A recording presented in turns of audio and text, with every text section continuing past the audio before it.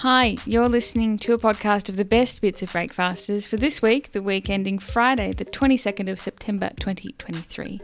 We're on Triple R every weekday morning from 6 till 9am, broadcast live from Melbourne, Australia. Coming up on the podcast this week, we're joined in studio for Food Interlude by Besha Rodell, who talks about the pitfalls and the perks of standing in a line at a restaurant. And multidisciplinary artist Memo Acton joins us in studio to talk about his exhibition showing an ACME distributed consciousness. I hit the communal stairwell in my flannel pyjamas to a mixed response, and photographer Ramak Bamza speaks to us about her latest exhibition, Pro Femina, for the Ballarat International Photo Biennale. Comedian Prue Blake chews over the hassles of lunch, but we start the week with hopes of Nat's good neighbours becoming good friends. Melbourne's own Triple R. I've been talking about how I'm on a mission to meet some of my neighbours, and there has been success. Oh. Yeah, after kind of a small, not setback, but like misfire. I was presented with what I thought was a golden opportunity to meet some neighbours on the weekend. Around 6 p.m, I saw that there was a fire truck out in the street. Everyone was fine. It was just a call out to check on some kind of leak or something like that. Like, it was the energy of, like, the firefighters were, like, out on the street. There was, like, 3 of them. They were kind of chatting and laughing. And because I'm on like the 3rd level of the building, I can't tell you, it's like just the perfect vantage point to see everything that's going on. So I was at the radio, I was like, all right, let's get changed. Let's get down there. Let's mingle. Like, nothing brings a street together like an emergency. Absolutely. But yeah, the lights were still on, dusk, but no one really out there. So just the firefighters. Just the firefighters. Maybe a few other people. It's quite a wide street. On the other side walking their dogs, but nothing I could really sink my teeth into. Yeah, so I just kind of lingered by the jasmine for about 5 minutes. No luck. Talking to anyone? No. Just the firefighters. Just hiding behind a big bush of jasmine, popping your head out the side. Why wasn't anyone talking to me? As the neighbourhood creep. So yeah, I was a little bit disappointed. Bit despondent coming off the back of that. I was like, well, what hope do I have now? But maybe, it was about 3 days ago. Yeah, it was Monday. Anyway, I was getting out of the car, heading into the door, and I could hear some voices coming up the street. So I did like a linger at the door, like a movie, like pretending to find my keys to get into the building, to stall, to meet them, like a meet cute. Yeah. Like, So then I kind of delayed it, and then they came up behind me, and I was like, held the door for them. Great. Ushered them into the building and just like, hey, how you going?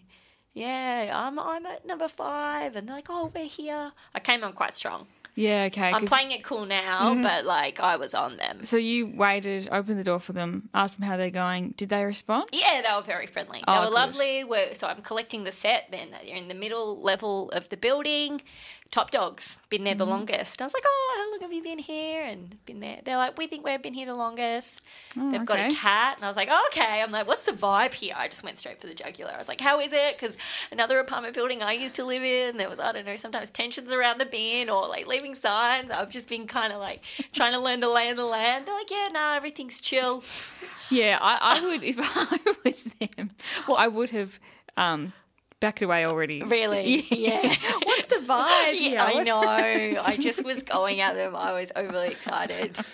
It's lovely. Can't remember what else. But yeah, it was pretty brief, but I think I came off okay. I think I came off at the very least. It was just friendly, maybe overly enthusiastic. And how did it wrap up?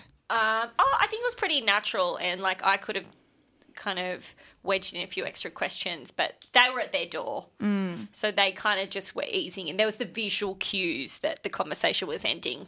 They were opening the door. There was no stalling with the keys for them. Oh, yeah. So that was the first meet, and then the second meet was just yesterday, completely random. I came out and they were chasing their cat in the hallway. So 2 cats in the building, and she was lovely. They're on the bottom floor, but that ending was a little bit awkward. That I was like, so how? I went in for another question, and she overlapped with "Nice to meet you." Oh no! But that's okay. At this point, I'm shameless. I don't care. I'm just leaning into it. And nice to meet you. Yeah, you too. Oh, I love it and I hate it. I think I'll be hosting drinks any day now. Cats welcome. I will do some canapes for the cats. So in these conversations, are you introducing canapes for cats? Sorry. Cat canapes. Just close that. Canapes. Yeah. Are you introducing yourself? Are you saying like, I'm Nat, I'm new here? Yeah, I'm like, Okay. I feel like you identify as your apartment number. Yeah. I'm number 5. I'm up there. What number are you? I'm going in strong with the number chat. Yeah, okay. Identifying. There is a deep vein of chat there in the numbers. Yeah. And how many meat cutes do you think are actually calculated like meat creeps? Like it's the idea. How many relationships are out there, and the idea is that it was a meet cute, but it was someone had actually engineered the meeting. 35%. Yeah, I reckon it's much higher than people let on. Yeah, definitely. Yeah, like lingering at cafes would be a big one. Like crushes, looking for like overlaps, for sure. And what about when you went out to the fire brigade? Did you got dressed and stuff? Do you have a special Outfit? Fire person meet cute outfit? Yeah. What do you? You set yourself on fire. Oh, yeah. No, I did not. Oh, whoops. My Who energy would help was me? on fire with positivity. No, I know. I was so focused on the housemates. It's like, yeah, that could have been a great opportunity to chat. Oh, you up don't a care fire me or in the something. fireys. No, I was not. I had tunnel vision for Neighbours. Maybe you could have asked them, say, look, I'm having trouble meeting people in my building. Can you put on the siren? Yes. Can Get you out the carry me hose. up the stairs? Hose me down. Let's build up the drum here. Yeah, let's do something. But this is the thing as well I want your opinion on. So I'm a relatively small apartment block. So there's only 5 apartments in there. So I've met half of the people that I need to meet. Once I've met them all, I think it's a green light to go up and down the stairs, which is inside the building, behind a security door, in a dressing gown. Do you agree? Why would you be doing this? Because it's just like we know each other, so if I'm caught, I'm not just parading up and down. But the other day I was like, if you need to take something down to the rubbish or you need to grab some washing off the line because it's all communal, it's a small block. I was like, what is the etiquette here if I was to dash down in slippers and a dressing gown? I think that's okay. Is that? Okay, great. I love Small that. block. I would choose not to. Okay. If it was Yes. 3 a.m. maybe. Yeah. But not when you can clearly just put some clothes on. Yeah. Do you think you're struggling living alone? Yes, potentially. I actually potentially maybe think I am. Nah, I'm loving it. I'm absolutely loving it. But there is some behaviour that does sound like it's calling out the company. Because last night I watched Neighbours as well out of curiosity. It's like, what? I'm really like just hanging out for some connection. It's all right. I'm totally fine. But It's totally fine. She's totally fine. And I think one of your neighbours has texted in and says, no, do not walk around in dressing gown. So, is that what they said? yeah, don't do it. That's a straight up no. That's interesting because I thought I was being conservative with the dressing gown because I was nearly going to do a towel the other day. So there you go. For no reason at all. Triple R on FM, digital, online, and via the app. I'm hungry. I want something to eat. Something with a crunch and very sweet. With Michael Hardnaway on Important Culinary Business, the silver lining is we get to say hi to Besha Rodell, who's with us in studio. Morning, Besha. Good morning. You've been lining up. So much. I've spent so much of my life in the last couple of months on lines. I think for those of you who are not lining up, you have certainly seen the lines. They are proliferating all over the place, especially in the CBD along Elizabeth Street and Burke Street and Russell Street. There's just more and more lines all the time. We tend to, I maybe get a bit judgy when I see a line? I think that that's normal, and I have been the same. I remember when I lived in LA, I just would see that and say, I'm never going to stand in line for food. And then it became a job requirement. And I did once in LA stand in line for 4 hours for Nashville hot chicken with this place that was amazing. And the line became its own party almost. I mean, that was almost a different thing just because it was so long, and it was usually in the daytime. I was there on a weekend. It was in Chinatown, and there was all these kind of bewildered old Chinese couples coming by and looking and saying, "What are you people doing?" And, people smoking weed in the line. And, it was just like kind of a festival atmosphere almost. And but that's not what the lines are like in Melbourne. I certainly haven't been in the freezing cold for the last couple of months. So, what do they usually portend a line in Melbourne? Well, different things. And I've been actually reading a little bit about kind of the psychology of line standing, and most of the work around that is about how much people hate standing in lines and how many negative feelings it brings. If you have to stand in line at the airport for too long, if you have to stand in line to wait for almost anything, it makes people really dissatisfied. There isn't a ton of research around it because I think it's such a new phenomenon, but I really believe that social media has changed that a lot. Especially when standing in line for shoes or sneakers or something that holds this cultural value, and then putting it on social media, you are getting something that is, people are jealous of, or it's kind of this trendy thing for whatever reason. And lines actually play really, really well on social media, especially TikTok. You can almost see that video of like the person walking up the line and there's so many people in line, and it's like this experience that you've sat through, usually to get a fairly cheap bowl of noodles, and that's what's usually at the end of those lines. Extraordinary. And so what is their marketing, or is it organic? For the most part, it's organic, I would say. I think that, for instance, one of the places that I stood in a long line for is Mensho Tokyo Ramen, which is a new ramen place. It's a chain that's out of Japan, but they have outlets in the US, in China, in Singapore, I think. And I learned about this place through the line. Like, I saw the line and went and walked by it because nobody had written about it. They had done no advertising. They're very well known in the States, at least. Their ramen gets on all the top 10 lists and whatever, in San Francisco in particular. So I was able to look it up and kind of say, oh, that's what that's about. But I think that the line was driven almost entirely by social media. It was not advertised at all. And then there's this other type of line that is fairly new. In fact, I only know of one example of it, which is there's a newish restaurant on Lygon Street from the comedy troupe, the Sushi Mango guys. It's called Johnny Vincent Sam's, and it's this nostalgic Italian restaurant. The reason why I say that it's a different kind of line is because I don't know that there's any reason for it. And I think that they obviously are social media phenomenon in and of themselves. And I think that they understand that the line plays well on social media. If you have a quick ramen joint, bowl of noodles place, it's impossible to tell how long it's going to take any one person to sit.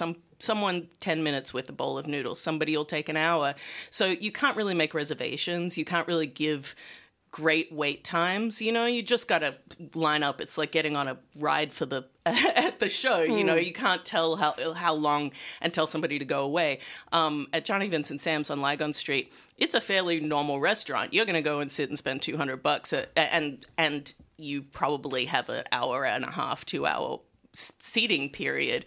I haven't worked in restaurants in almost 20 years, but back then there were computer systems that told you how to tell somebody how long the wait was going to be. You took their name and they went away and you called them or you texted them when their table was ready. I can't see, and maybe I'm missing something. I don't want to, defame them, but I can't see any reason why you would need a line at that type of restaurant. There's just, it makes no sense to me. And I really believe that they play it for social media and it makes it look like something that's really, really valuable to diners. And I think that works. Yeah. Is there a time limit on that kind of thing though? Surely people will get sick of the line. There's still a line there. I wrote about that probably 6 weeks ago, maybe 2 months ago, and there's still a line out the front there. And I do think that it has, it helps that they're famous kind of, and they have have very, if you look at the line, you're like, oh, that's some fans of those dudes, like that's kind of what is going on. The other crazy thing about that line is it's not even a line to get in, or again, it wasn't when I was there. It was a line to talk to somebody about how long you could get to wait to get in. So, you would get to the front of the line after being there for an hour and 10 minutes, and then they'd say, okay, the wait is an hour, and then they'd take your name. And it was just like, and you didn't know while you were waiting in line that you weren't going to get in at the end of the line. Manipulative, though. I know. But people, they were passing out, again, social media, they were passing out these shots online and then taking video of it. But the shots were like juice. They didn't have any alcohol in them, but you can't tell on TikTok. Yeah. It must break the heart of nearby restaurants, doesn't it? There's no spillover. It's like there's a critical mass where the waiting becomes the point. Well, I also think, part of that take a name, let people go really does help businesses around. You go up the street, you have a glass of wine, you go up the street and you say, oh, there's no wait here, I'm going to eat here instead. If you've got a line that you can't get everybody in, it's not losing much to do that. But yeah, I would assume, especially on Lygon Street where, there's the favorites and then there's the old school places that are kind of like, just going to be okay. And then there's quite a lot that's in between that's kind of, everybody's serving the same food. So, it would be nice if some of that spill, at least they could go have a cocktail somewhere else. But I would assume that it's really frustrating for other businesses. And in fact, there are at Mensho Ramen, they've had to set up barriers in front of the entrances to nearby businesses because otherwise people can't get in. Wow. It goes all the way, the line goes round the corner past McDonald's and like up towards Parliament. It's amazing. And I wonder if the line could ever work, or if there's instances where it could like work against you, because it's like if people are lining up for hours to get in, you want to make sure that what they're getting at the other end of the line is incredible. Yeah, absolutely. Or how powerful is like the line in terms of sustaining a restaurant, I think. I think the thing for me is I'm willing to give up a fair amount of time if it's an amazing bowl of noodles that costs, $20-15. Like that is that's the balance, yeah. And I think it's weird to stand in line and then pay $300 for dinner. Some people paying $300 for dinner, period, is just out of question. They might have an extra hour or two. So to get this amazing thing for cheap. And at Mensho, that really is the case. I think that there's a few restaurants in the CBD that I would argue are worth standing in line for. Soy 38 was one of the first ones that really got a really long line. That's the one in the car park off of Burke Street. And again, that place, you can go and have a full meal and sit there for an hour and a half and drink wine if you want, or you can just go and have like a quick bite. I don't think there's any way they could do reservations or anything like that. But the food is fantastic. And at Mensho, that ramen really is good. I mean, you're going to line up for almost any good ramen in the city these days, especially at dinner time. But their ramen is really different from other people's. They're very, very creative with it. They have, a matcha ramen with duck. They have a lamb ramen, and it's just done at a different level, I would say. They make the noodles there. Their San Francisco store is in the Michelin Guide. Like there's a reason why people are kind of willing to do it. If you look at their reviews online, though, everybody is talking about, is the wait worth it? Yeah. Like nothing is really that much about like how good is this ramen compared to anything else, unless it's talking about, is the wait worth it for this, as opposed to a different wait somewhere else. And that's why I wonder if it's in a way it's detracting, because they're not talking about the food as much as everything around it. Yeah, and it becomes part of the experience. It's a huge part of the experience. I mean, at Mensho, I waited in line the first time I went for about 90 minutes, and I think that I was in there for, maybe 30 minutes. So like 3/4 of my time was spent in the line. That wasn't a particularly fun line. People aren't talking. Everyone's just on their phone. It was cold, and I mean, would I do it again? Well, now there are hacks too. Time of day? Yeah, they. Well, I mean, at they have lunch, and you can go at lunch, and it's like a 15-30-minute wait at lunch. It's different ramen. They don't have the Wagyu ramen with like sea urchin on top at lunchtime, but I'm not sure. I don't know if I want that anyway. You must have seen some fads or trends explode and disappear. I mean, maybe croissants or cronuts, or I think I lined up for donuts once and even bought merch. Yeah, no, I mean, but that's the thing. They all have lines. The trends are coming and going, but the lines are really the thing that is persisting with these things, you know? I mean, and there's trends in high-end restaurants too. Right now we're in this like New York steakhouse boom, and it's sad because that's one of the things that I really like about the Johnny Vincent Sam's restaurant is that it's like Australian Italian. Like it is trying to be Australian. It looks like your like Greek Nana's house from 1982 exactly in there. It's so well done, and I love that. I want places to be more Australian, but yeah, in the kind of lower ends of things, or that anything that plays really well on Instagram, TikTok, and you know doesn't have a fast distribution method.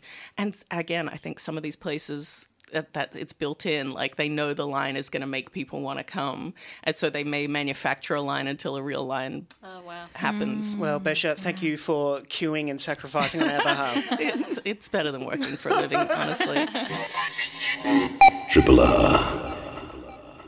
Memo Atkin is an LA-based artist, musician, researcher and AI whisperer who creates speculative simulations and data dramatizations that explore states of consciousness and the tensions between ecology, technology, science and spirituality, using AI to reflect on the human condition.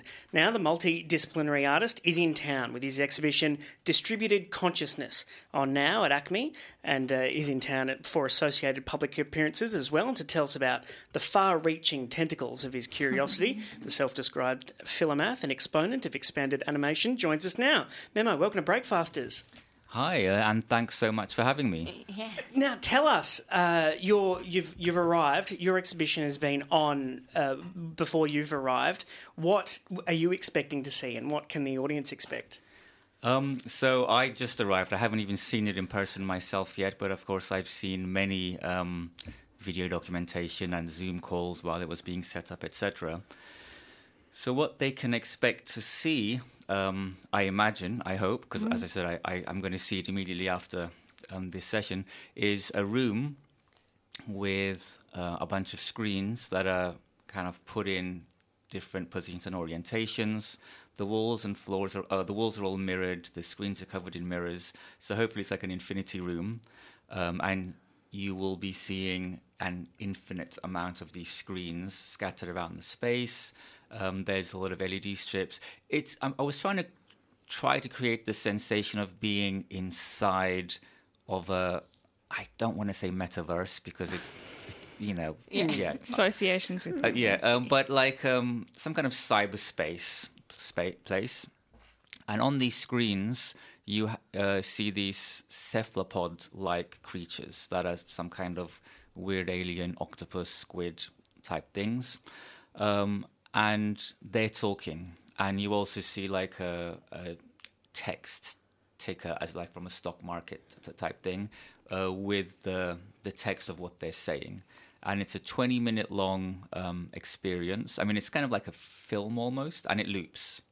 Wow. So you can walk in whenever. You don't have to walk in when it starts, but it's a 20-minute long text that they read, a manifesto.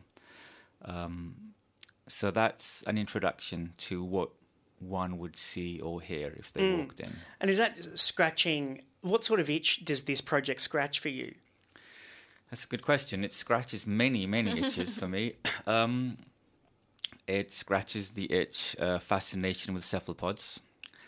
Cephalopods being very intelligent creatures. They're really remarkably intelligent, but also their intelligence is very, very alien to human intelligence. Their anatomy is so different. They don't even have a single brain. Each arm almost has its own brain. And the arms can communicate with each other without involving the brain, the central brain that they have, for example. But really, this is kind of on the surface. Digging deeper, what the project really is about is thinking about intelligence differently to how we typically might have been thinking, and perhaps trying to get away from very anthropocentric views of thinking of humans as apart from nature, thinking of humans as above nature, and as if like the natural world is there for us to consume. So there's a lot of ecological themes to do with the climate crisis, to do with mass extinction, and the values that we have adapted over the years that have turned out to be quite destructive. Does humility play a role in? You're talking about intelligence and our acceptance that we are more fallible than we like to purport. Are we making progress, do you suppose?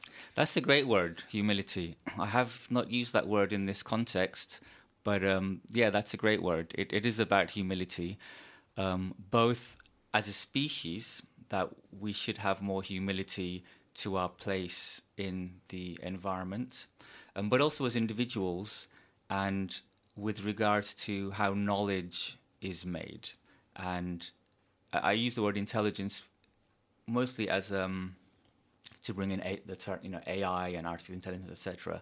But really, it's about how knowledge is made, and the idea that every thought that is brought into the world is actually the product of millions of minds, because it's the product of conversations that we're having. I mean, this conversation that we're having right now is an exchange of thoughts, and hopefully we all go away as different people. Things have changed in our minds, but also the generations before us, because we are all products of our education, which is, millions of thoughts which lead to who we become.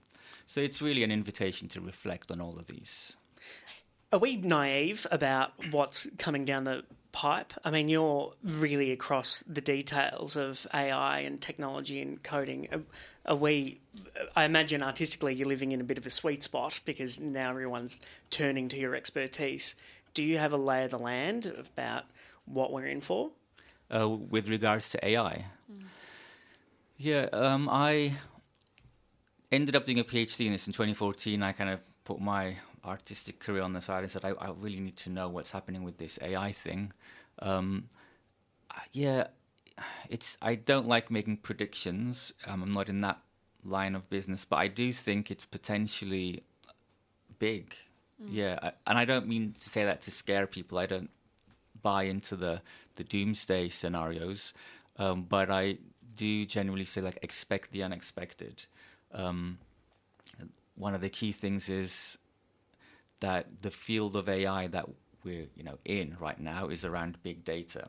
So what that really means is any breakthrough in AI will most likely result in breakthroughs in any fields which operates around big data. And today, all of our fields are fields of big data. Physics, biology, chemistry, psychology, finance, even finance and politics have become data fields. So we can expect developments in AI to result in developments in physics and biology and how politics gets made, which may be a good thing, which may be a terrifying thing as well. Do you have aha moments when you're making art like this, or is it so complex and abstract that you don't get the flourish of a paintbrush and go, Can you speak to the enjoyment that you get out of it?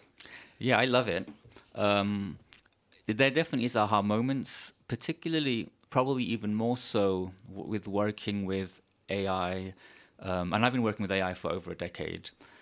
And I'll even expand it to generative systems in general, because there's so much unpredictability that it's not like painting where there's a direct connection between what's in your mind, your body, and the outcome. It's very indirect.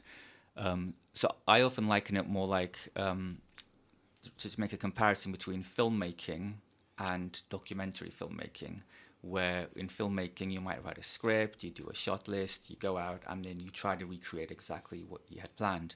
Whereas with documentary, maybe there's the story you want to tell, but then when you get there, and you do the interviews, etc., it develops in a different direction. And so your job then is to be like, okay, this is the material I have. How do I tell a story with this material that's still somehow true to the original story? So there's a lot of research, a lot of exploration. It's a bit like another, we all use metaphors, but another metaphor I like is trying to discover new land, going out on a boat into the open ocean, looking for land, because that's what it's like. A lot of the time you're doing stuff and the aha moment is, okay, I can see land. I can see what I can do now and how I can turn this into a project, as opposed to just a bunch of explorations. Yeah. But the inspiration for this project was quite tangible, wasn't it? You were snorkeling? Is that what? Yeah. That's true. I'm from Turkey, and I spent the pandemic in a small village in the Mediterranean in Turkey, and I'd go snorkeling all the time, and I would see octopuses a lot. And there's a lot of octopuses in the Mediterranean, and I love them, and they would always be like 4 or 5 meters under the water, and at that depth you don't see a lot of color. But I saw one right on the surface on a rock, just under the surface in the full spectrum of sunlight, and it flashed at me. Just the colors were so intense, it blew my mind. I had no idea. I mean, I knew they changed color, but I didn't know they were this bright in the sun. This isn't a zoo with artificial lights. And it was pink and orange and purple and cyan. And it just dawned on me, I have to do something with these creatures. And all these other themes that I was already in my head around distributed consciousness, how intelligence and knowledge is distributed, and thinking about other ways of being and other kinds of values that we might try to build our societies around.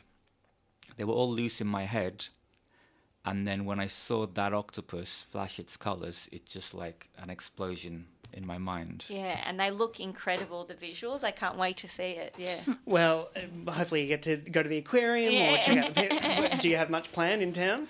I actually, we were just talking about that. I have a lot of things, but I haven't solidified because I don't have too much time. Yeah. So I want to make sure I do the best. We don't squander my time. No, I don't use. I use my time and see. So I don't know yet what I will be doing. All right. Well, to check out Memo Atkins' AI exhibition, it's called Distributed Consciousness. It's on at ACME's Gallery 2 until the 16th of June next year, and it's open daily from 10 till 5 p.m. There's also a talk that you're giving with the panel. Is that right? Yeah. That's called AI and Art, Exploring the Connections Between Creativity and Technology. That's at the Gandel Digital Future Lab 1 at ACME, Fed Square, on Thursday the 21st of September. All the information is at acme.net.au, and we've been speaking with artist in town, Memo Atkins. Thanks very much, Memo. Thank you so much for having me. That's right. Triple R. I want to talk houseplants. I'm kind of refining my approach in the new space. Can you have too many, or kind of more the merrier? So I'm keen to hear kind of your thoughts and your approaches. But before we get stuck into that, I just want to touch on, yesterday I was talking about whether you think it's acceptable that I go down the communal stairs of my apartment block. So it's internal. We're behind a security door in my dressing gown or a towel. There was mixed reviews, mixed responses, but I think I found a really nice medium. Last night I ordered takeaway. Mm-hmm. I went down to get the food from the delivery person in my pajamas. Okay, Okay. Yeah, can you get it? I think that's pretty, it's I wholesome. would question why you're wearing your pajamas before dinner. I thought that could open up that can of worms too. Are you okay? Am I okay? Well, do you mean, why am I wearing pajamas as an adult? Or No, before dinner. I mean, why not, you know? Because it's why, it's just, I'm like, okay, I'm in for the night. I decided on the delivery. And so I was like, I can go from the jeans to a tracksuit pant, like an interim outfit, or I can go straight, I can skip that middle step. You don't want to waste the interim outfit. I know what you mean. Yeah, keep it clean. I'm going to a laundromat at the moment, so I was like, keep the trackies for maybe when I'm going out for a walk or something, or I will be seen. So I've gone straight to the flannel. Oh, full flannel. I know. I sometimes used to avoid the interim outfit when I would come home from school and get out of my uniform straight into pajamas. I remember answering the door to my brother's friends, and it was like 4 p.m. and he's like, "Hey, Mom, did you just get up?" It's like, "No, I've been at school all day. I'm exhausted." I would from Save my 9 parents the a.m. washing. to 3:30. I mean, give me a break. So I do know, but also I was probably 15 at the time. Yeah, okay. I think pajamas is okay. Some pajamas are also it's a fine line. Like some pajamas just look like leisure wear. True. So you could wear that out in a walk feasibly. But if we're talking full flannel with a little like sheep printed on it and stuff and buttons up to the neck, maybe. Yeah. These are definitely pajamas. They have clouds on them. Great.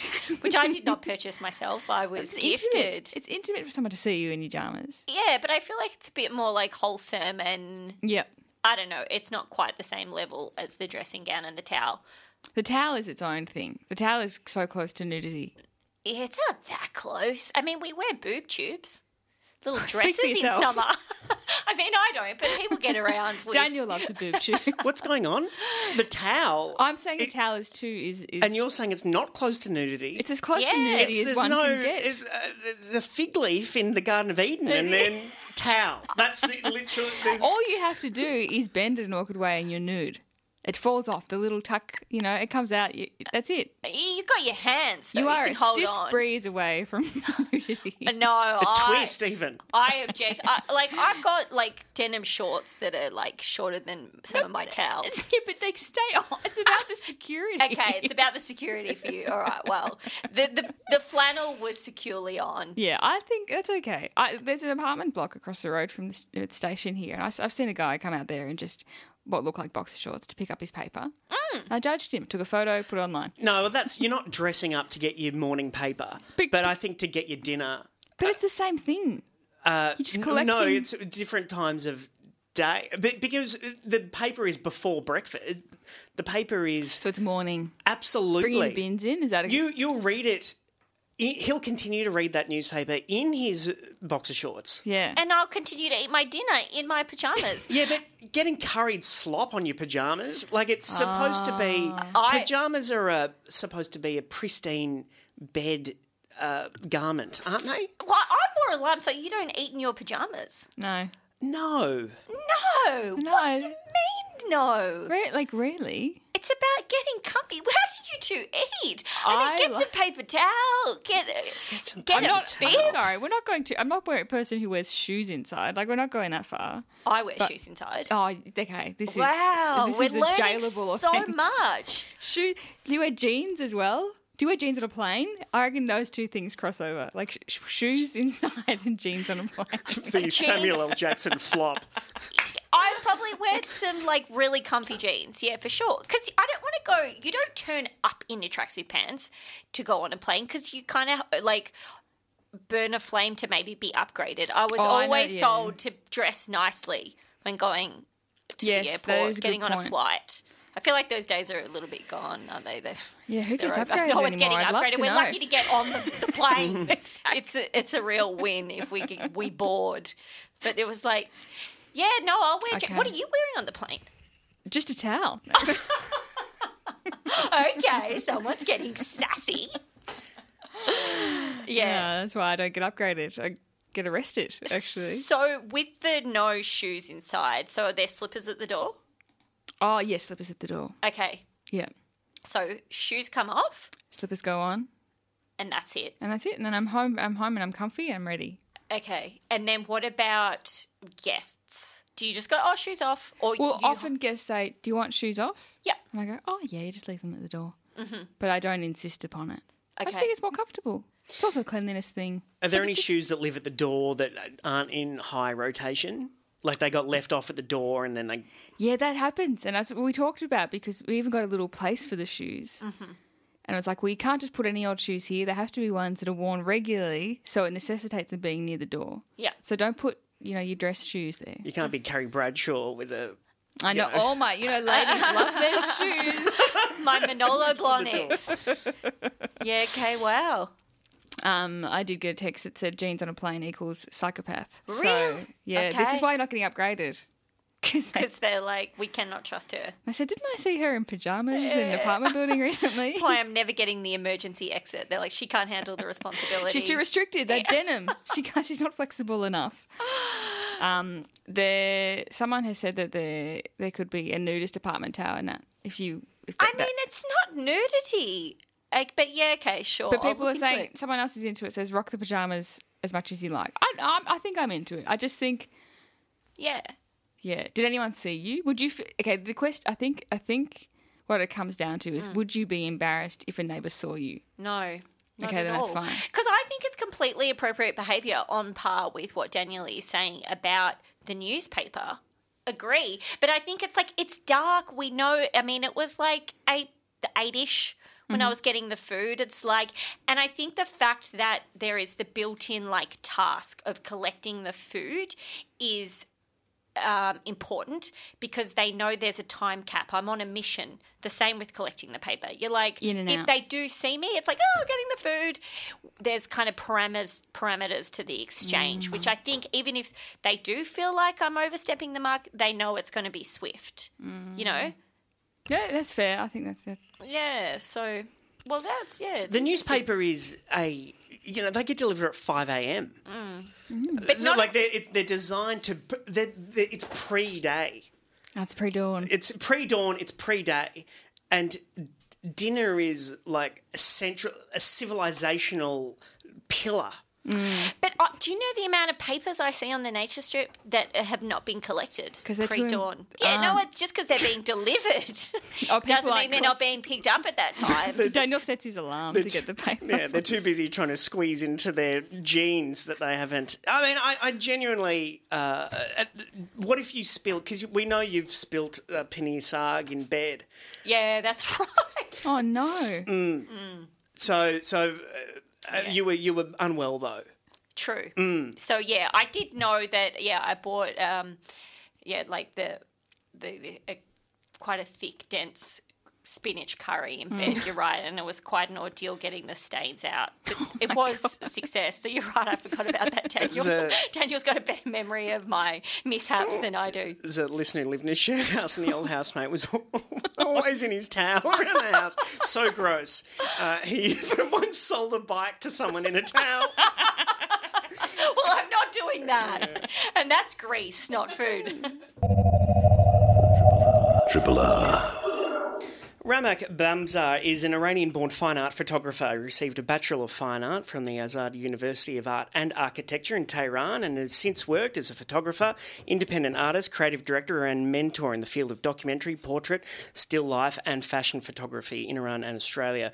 Ramak's exhibition Pro Femina is part of the Ballarat International Photo Biennale, now in its 19th year. And to tell us about it, the visual artist joins us now. Ramak, welcome to Breakfasters. Hello, everyone. Thank you so much for having me. It's our pleasure. Can you introduce the listener and us to your practice now? What are you aiming to capture in this exhibition?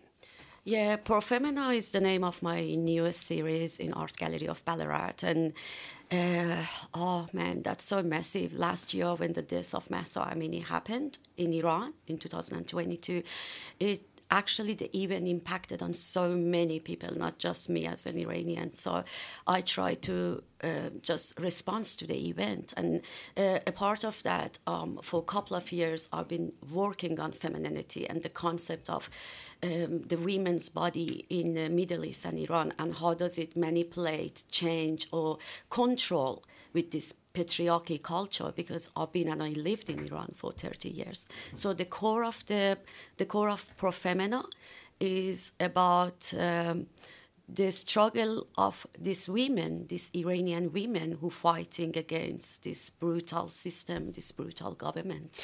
And are the subjects in your photography in danger at all? No, not really. The photos actually, most of them is 4 of them in Pro Femina because it's ongoing series, and 3 of them is a death scene. They brutal and intense and dramatic. So and I use Iranian women to create the images. So if I'm going to explain one of the images, the first images, because they made based on the true stories on people. And one of the images, the first one, is about the death of Neda Agha Sultan, who killed by the government in 2009 during the Green Movement in Iran. And, if you, for audience, they are not familiar with what I'm talking about. So if you imagine, when you go to the gallery, you see 4 large images.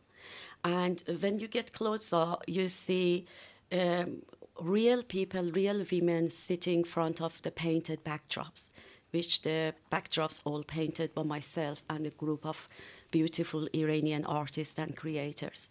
And when you get closer, in some of them even you see blood. And you think, is this a blood? But as you get closer, you see, no, this is not a blood. This is red glitter, sequins, and rhinestones to, represent the blood and recreate the blood. And you may ask why I didn't use blood. And, I think blood is so intense. And, I didn't like the crass brutality of photojournalism. And I'm not, at the moment, I call myself a stage photographer. I'm not a documentary or photojournalist. So I really enjoy create the scene with beauty, but at the same time show the brutality. And I think one of the main core in my practice, why I create art is to find beauty within brutality, or even brutality within beauty. Yeah, because I find that really fascinating about your photographs, that it goes beyond that straight documentation or a portraiture. It's kind of like a still frame of a film. And I'm wondering, what is your kind of creative kind of decision, or how do you think that kind of elevates, the resilience of these women by doing it this way? It's a kind of celebration for me, honoring these lives, because I inspire with the images from photojournalism, citizen photojournalism in Iran. Some of these images, they get so viral. They went everywhere, these women, this struggle. And the fact of these images taken by random people, with the smartphones. But we're living in the world, we're all connected together.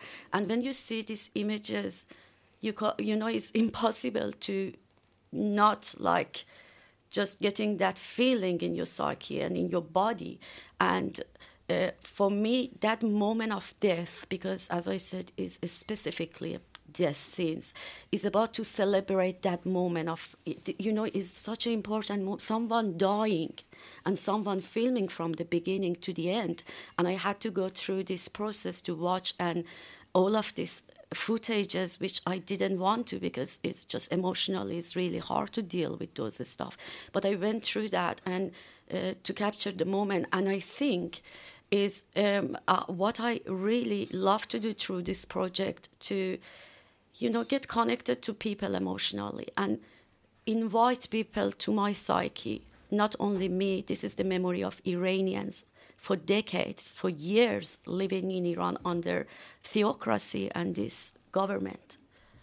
When you speak of beauty and brutality, if you go one way too far into the brutality in photojournalism and you can't, emotionally that doesn't connect, it just aggravates you in your soul.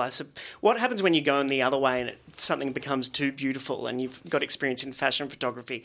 Well, what if something is too pristine? How do you respond to that? That's a really great question. That's what I always try to avoid, because it goes, I guess, in my opinion, the art, it goes to be decorative rather than like a piece of art. I think staying in that line is really difficult, but at the same time, it's super important, at least in my practice, to create that beauty and show that brutality through by subject matter. And that's what I'm trying to do. I put the layers in my subject matters, but presented in the way audience can get connected, visually accessible, that's what I call it. Because I guess I don't like to create art for just, academic people, those people, they know about art. I think the nature of art is to create for everyone, for pop culture, for people they are not even educated, because as a human, emotionally, and we can get connected together. It doesn't matter the stories from Middle East or from Africa, or if you visually present it for people, they get connected to those elements, to those icons, to those symbols I put in the images. So that line is really delicate for me to don't be decorative in my art. What about your education? Is where you got your Bachelor of Fine Art, is that as it was, you graduated years ago, is the institution compromised, or does it change? What's it like in Iran in an education sense? Yeah, so honestly, I haven't had a great experience doing my bachelor in Tehran, and I was a young student. I was crazy with art, and I want to be rebellious. So the experience wasn't great because of all of those limitations. I would say we had a great teachers at that time, but moving to Australia really impacted of me in the way to totally express myself. And then when I get to uni in 2022, just during the pandemic, I started doing my Master of Fine Arts. I felt like during 2 years, I had this chance to back to myself, delve into myself, and understand, to understand what I really want as an artist, what I really want to do. And I guess that was the turning point of my practice, because I became really, really honest to myself. I guess unconsciously I always was worried about people's judgment about my work, what people think. But now I freely want to express myself without fearing of judgment and censorship, because in Iran, that's the subject. You have to always deal with that. And these images, there's no way I could exhibit them in Iran. So that feeling of, myself, I can do this, and this is me. You don't have to love it. Some people love it, some people hate it. But this is me, that's true me, and that makes me really happy. And Almighty and the beautiful teachers over there, they helped me to just do that. What about the subjects of your portraits, your photos? How have they responded to the work when they see themselves?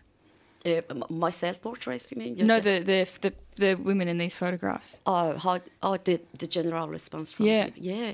You know what? I feel so grateful these days. I feel just so grateful because, people messaging me, texting me, emailing me about and crying in front of me to how they, receive the images. And they are not Iranians. I'm not surprised if Iranian community come and tell me that, because I know that the sensitive spot I'm touching right now in those images, and Iranians know what I'm talking about exactly. But Australians, it was amazing the feedbacks I had. I'm so super grateful for that these days. And you pop up in Ballarat from time to time at the Biennale? Yes, I went there for the opening. I had a artist talk with a beautiful, amazing curator who curated my work, Julie McLaurin. And then, occasionally I go there to just visit and feel fame.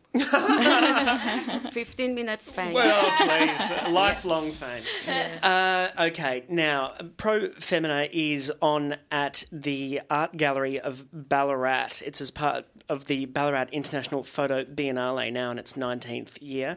And now, are you a fan of everything else that's under the roof at the Biennale?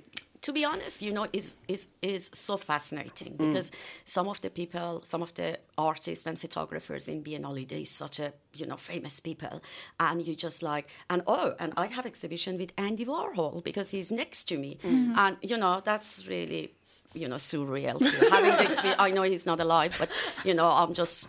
You can claim it. Yeah, I'll put it in my resume, definitely. So, yeah,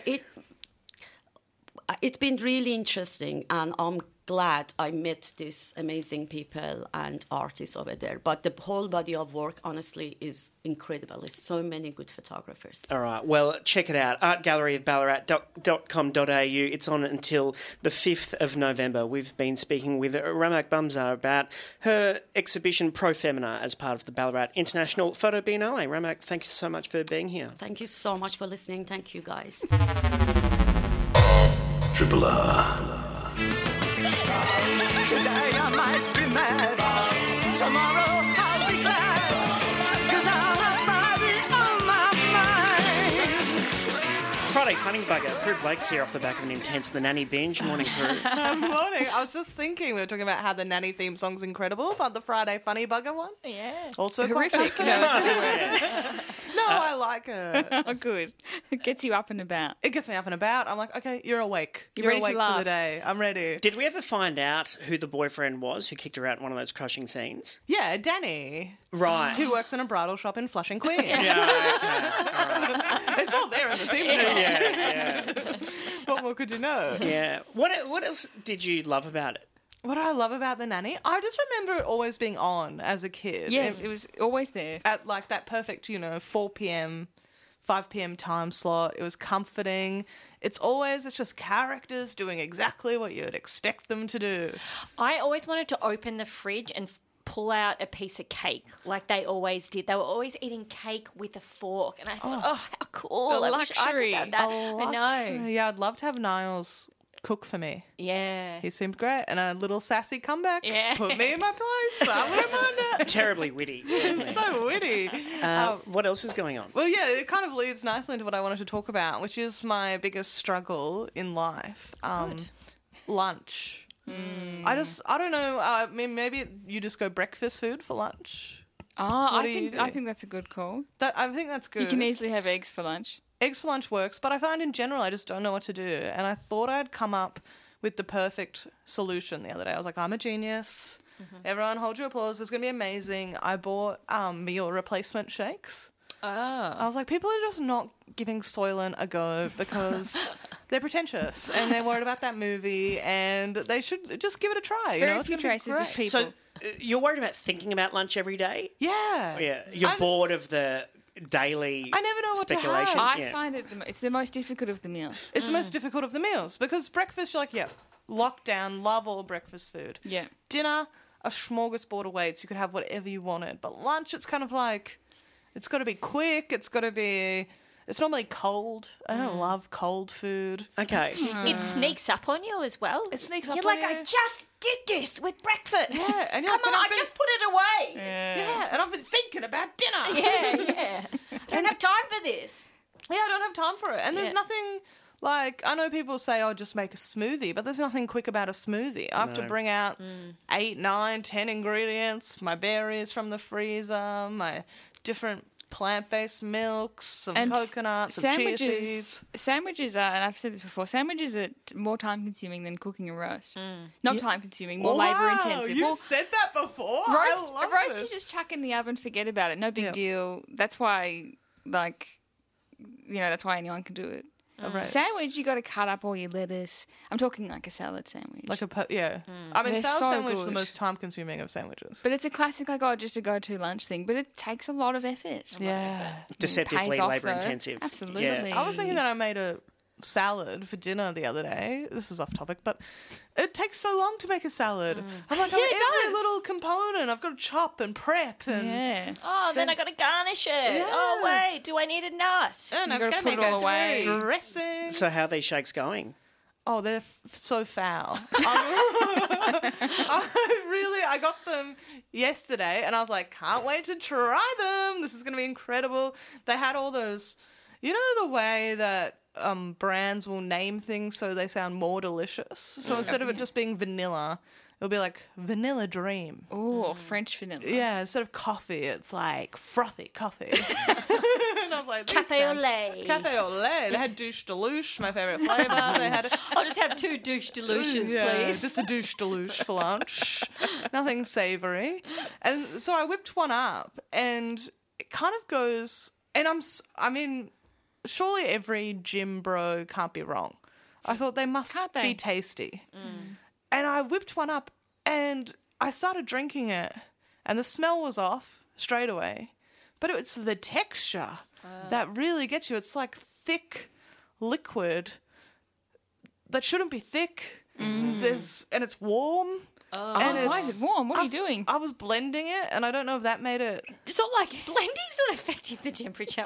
Blending is a I think source of the heat. heat from Okay. You think it's like a human being when you like shake around, you get your body temperature goes up. Yeah, That's all. it's worked out. The shake's worked out, and it coats your mouth, and it's got a pea protein in it, and I feel like the protein was blending with the protein in my mouth, and I couldn't get it out of there. It was coating it, and then I thought The protein's still all around your mouth as well oh, right it's now. everywhere.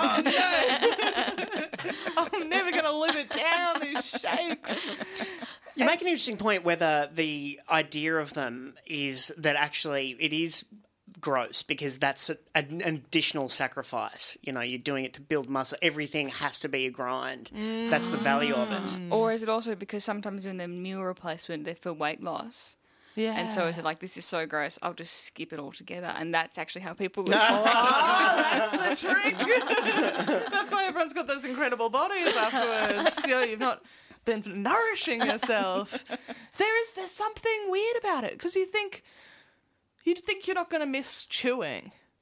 Like I could have just a smoothie for lunch. That's fine. But when it's thick and you still can't chew, Yeah. it's no good. It's confusing. It's confusing. Yeah. And it makes me think, like, I thought one of the reasons I wanted them is that I travel a lot for work. And traveling for work seems so glamorous, but it's actually the biggest nightmare of all time.